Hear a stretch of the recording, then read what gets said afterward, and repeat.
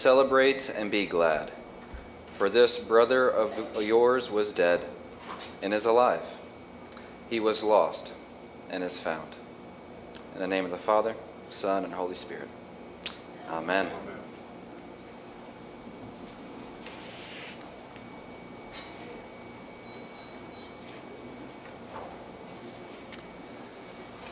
Well, the Word of God certainly has a way of keeping you honest. But probably especially so when your family is with you and you're preaching. My family is visiting from Baltimore, and so it's great to have them there. I'd love for you all to get to know them, meet them after the service. It's especially transparent, I guess, when you're reading a story of the prodigal son and your family is with you who knows your whole entire history. And so this has been a very formative week as I have just nosedive right into this parable that Jesus has for us today. And if Jesus told this parable today, I think it might sound a little bit like this. Once upon a time, there was a senior in a local private Christian high school getting ready to go to college. As graduation day approached, his 18th birthday approached sooner. And before he walked across the stage, he first walked up to his father and said, "Father, I'm 18 years old now. And I've decided that I'm not going to be graduating, and I'm not going to be going to college.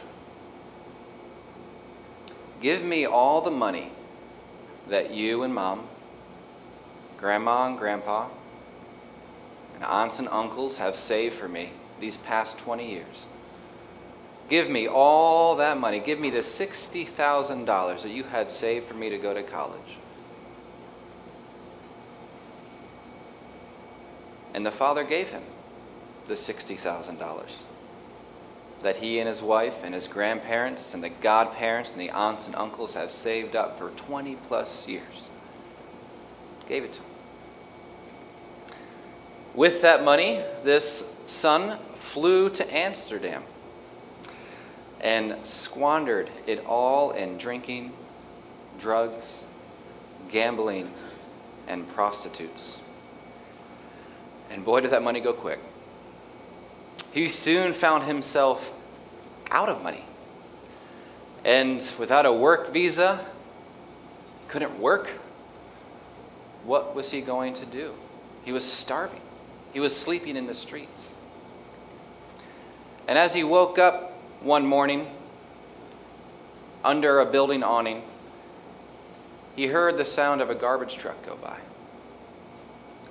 And he yelled out to the garbage truck driver, said, "Hey,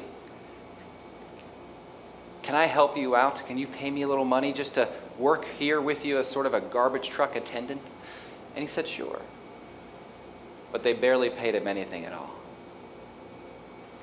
And things got so desperate, and he was so hungry, that one day, as his stomach was growling, he looked in the garbage truck and saw a blackened, half-eaten banana. And he was so hungry that he reached out his hand. As the flies flew away, he took it and brought it to his lips. And just before he bit into it, he came to his senses. And he said, "What am I doing here? The dogs in our family eat better with the scraps that fall off our dinner table than I am eating here. I will return to my father, and I will say to him, 'Father, I have sinned against God and you, and I am no longer worthy to be called your son. Please, just treat me as one of your dogs.'" And as he swayed back and forth on the cargo ship that he snuck on, He recited this apology over and over and over again.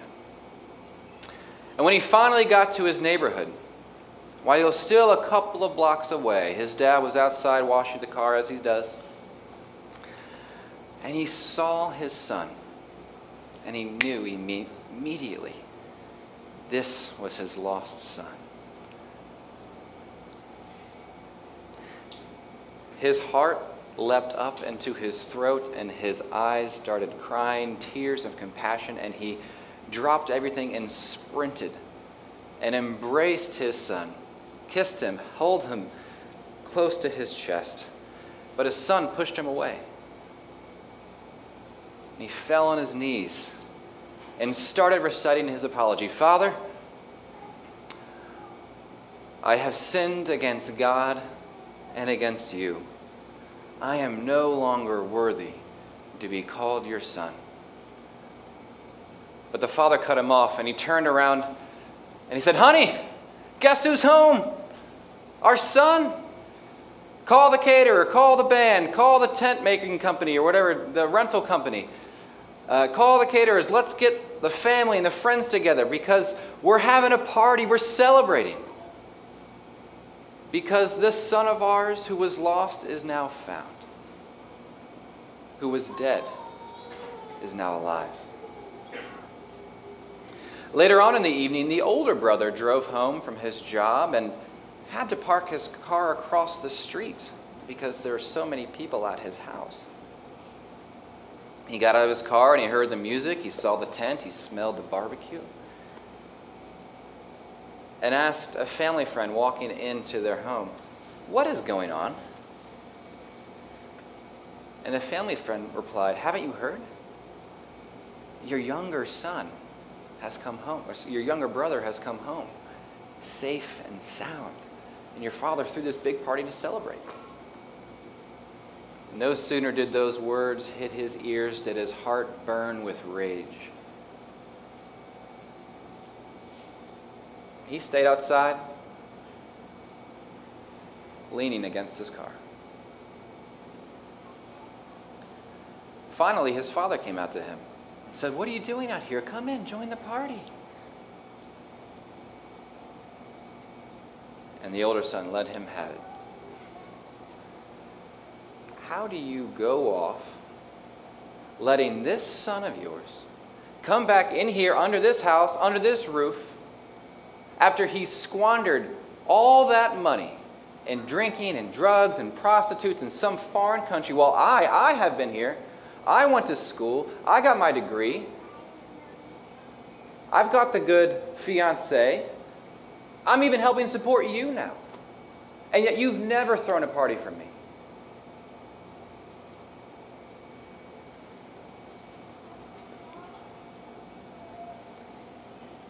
And his father replied, "Son, your mother and I are so proud of you. We've always been proud of you.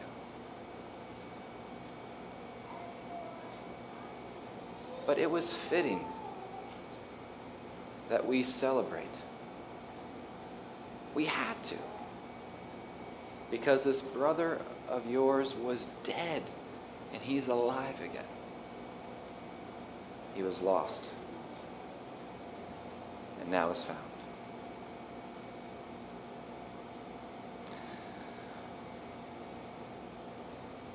This modern adaptation of the story of the prodigal son that we heard as a gospel passage today was first told by Jesus to a group of sinners, tax collectors and sinners alike, as well as Pharisees.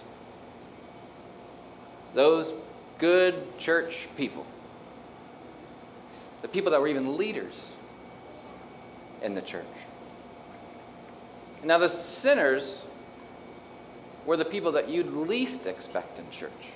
The Pharisees, again, the most people you'd expect in church or synagogue back then.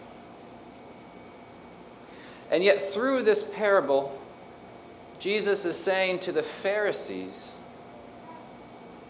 the ones who were most likely to be in church, that you are actually removing yourself from the body of believers. And he is saying, To the sinners, the least likely to be amongst the body of believers, that you have actually come near.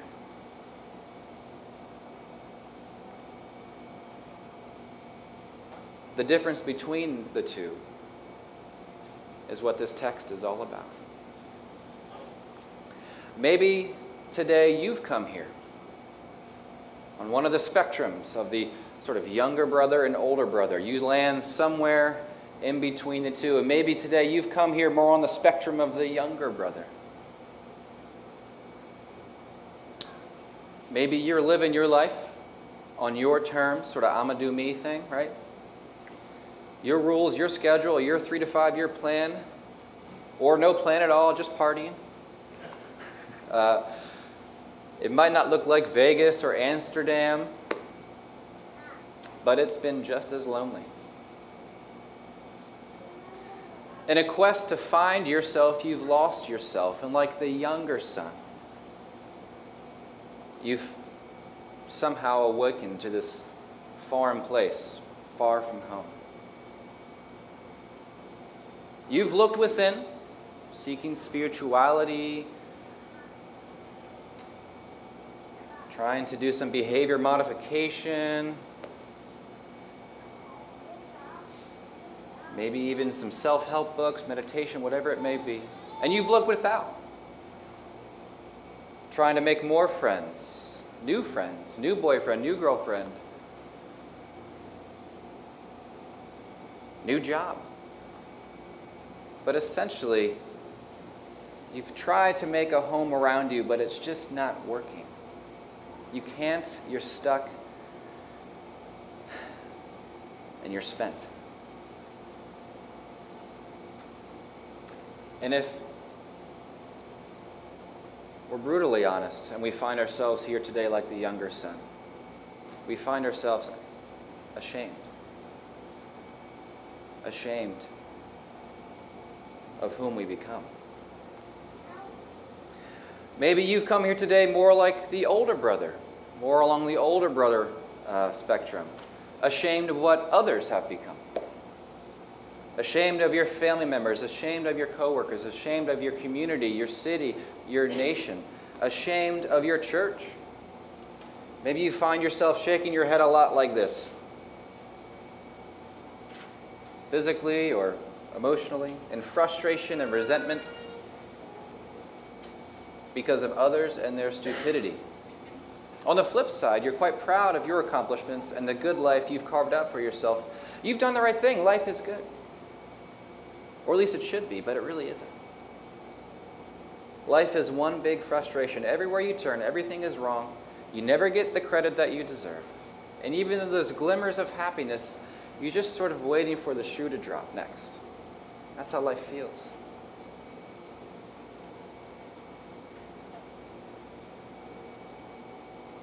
The worst part is, though, despite the fact that everything has gone well and you've done everything right, there's just a gnawing feeling that there's no joy there.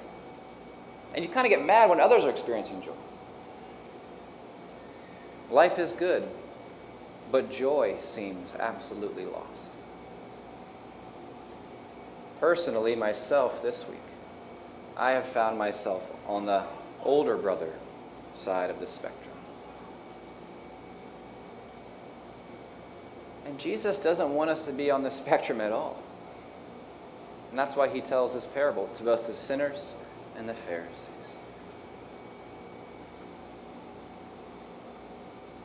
And what he does is he targets the very thing which is causing both the younger son syndrome as well as the older brother syndrome. The sinner, tax collector type syndrome as well as the Pharisee syndrome. And whatever we find ourselves on that spectrum as well, he's targeting their understanding of God.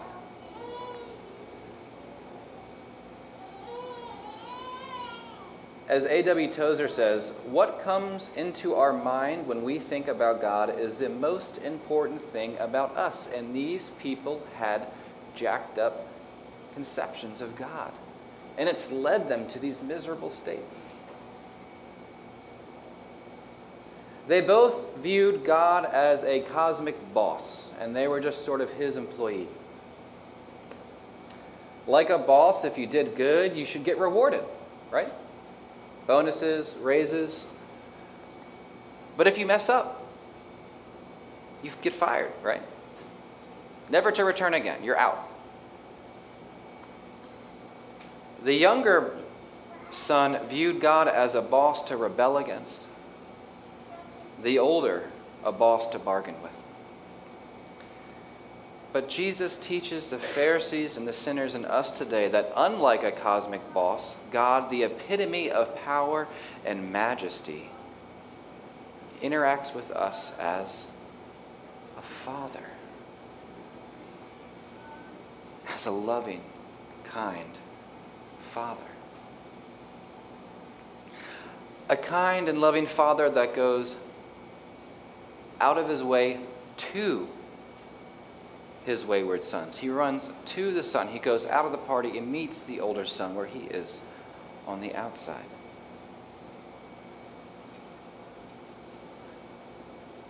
A father that cuts off an apology just to start the party. A father that tries to coax a self-rejecting older son to come in. You know what he doesn't do? He doesn't call the younger son after he just got showered down to the dinner table and say, "All right, son, now let's work out a 23-year fixed APR payment plan for that $60,000 that you've had to..." No, he just throws this huge party for him, right?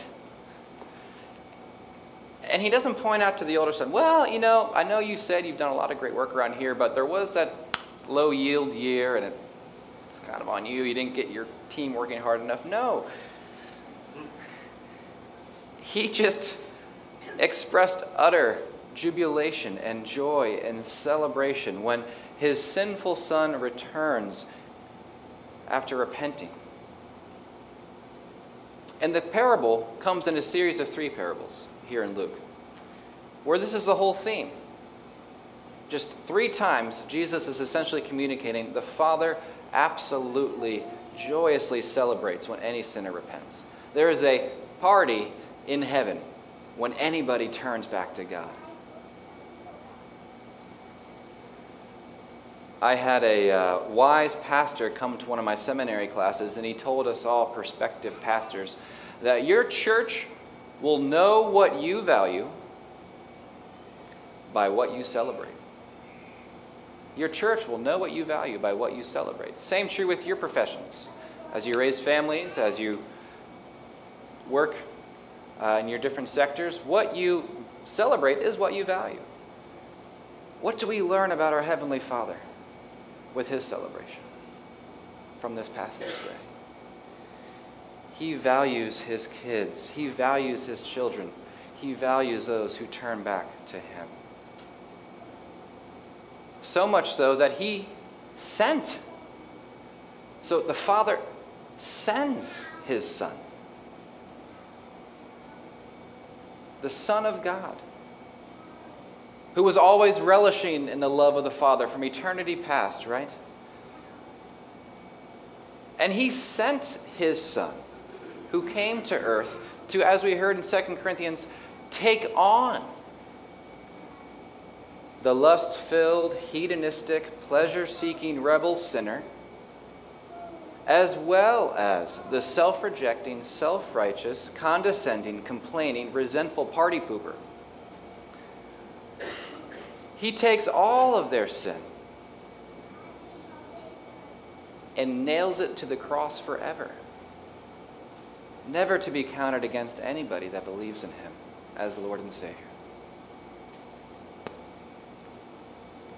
All that we might come back to our Father, as the text says, safe and sound. Alive to the Father as his sons and daughters, greeted with a festal shout. All this to show the world that God is not this cosmic boss to rebel against or bargain with, but a loving Father to abide in and honor with our whole entire lives. As it says, in 1 John chapter 3, verse 1. See what kind of love the Father has given to us, that we should be called children of God. And so we are. Our Heavenly Father joyfully welcomes any sinner that repents. Our Heavenly Father joyfully welcomes any sinner that repents. Our Heavenly Father joyfully welcomes any sinner that would repent.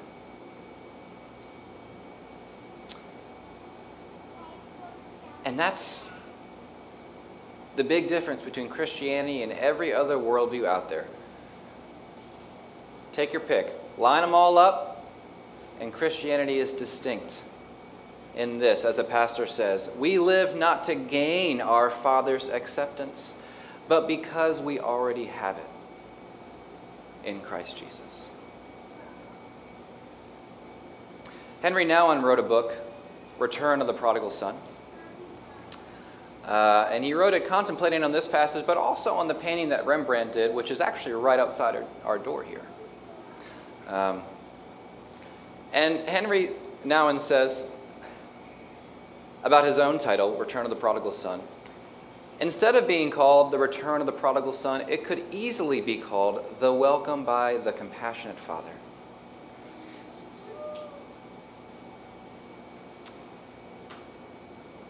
As he was meditating on Rembrandt and this passage, he plunges the depths of what a parable does as well. He says this, unlike a fairy tale, the parable provides no happy ending. Instead, it leaves us face to face with one of life's hardest spiritual choices: to trust or not to trust in God's all-forgiving love. And I love that that is the picture that is hanging right outside our door before what? You come into this sanctuary. This reminder to trust or not to trust in God's all-forgiving love. And that's the story we reenact here.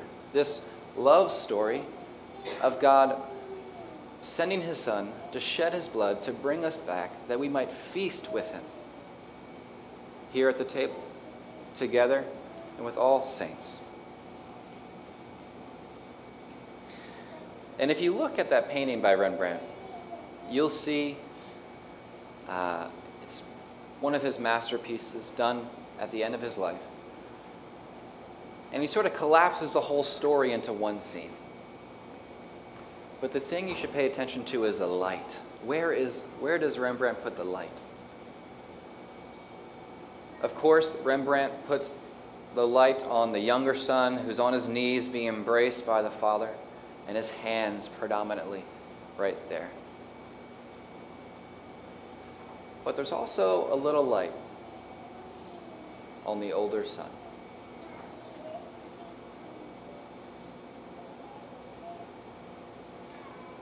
Our Father joyfully welcomes any sinner who repents. Would you pray with me?